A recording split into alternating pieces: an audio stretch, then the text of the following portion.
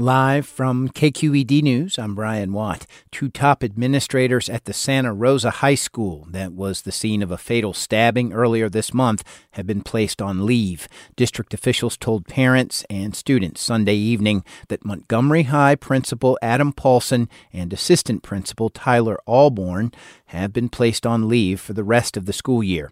They say a police officer will be on campus today and tomorrow, and they're working with the police department on long-term safety strategies. The March 1st stabbing killed a 16-year-old boy and injured another.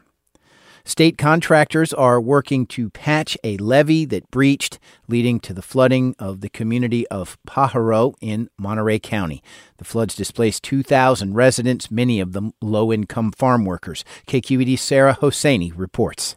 Officials say California's Department of Water Resources has commissioned workers round the clock to patch the Pajaro levee with rock and rubble ahead of another storm on Monday.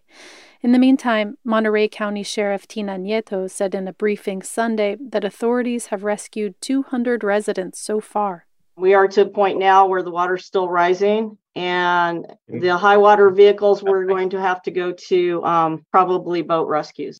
Officials say nearly 300 of the displaced are staying in emergency shelters, and they want others to know they can access aid services regardless of immigration status. I'm Sarah Hosseini, KQED News. And I'm Brian Watt. We know more crazy weather is coming, so stay safe and dry.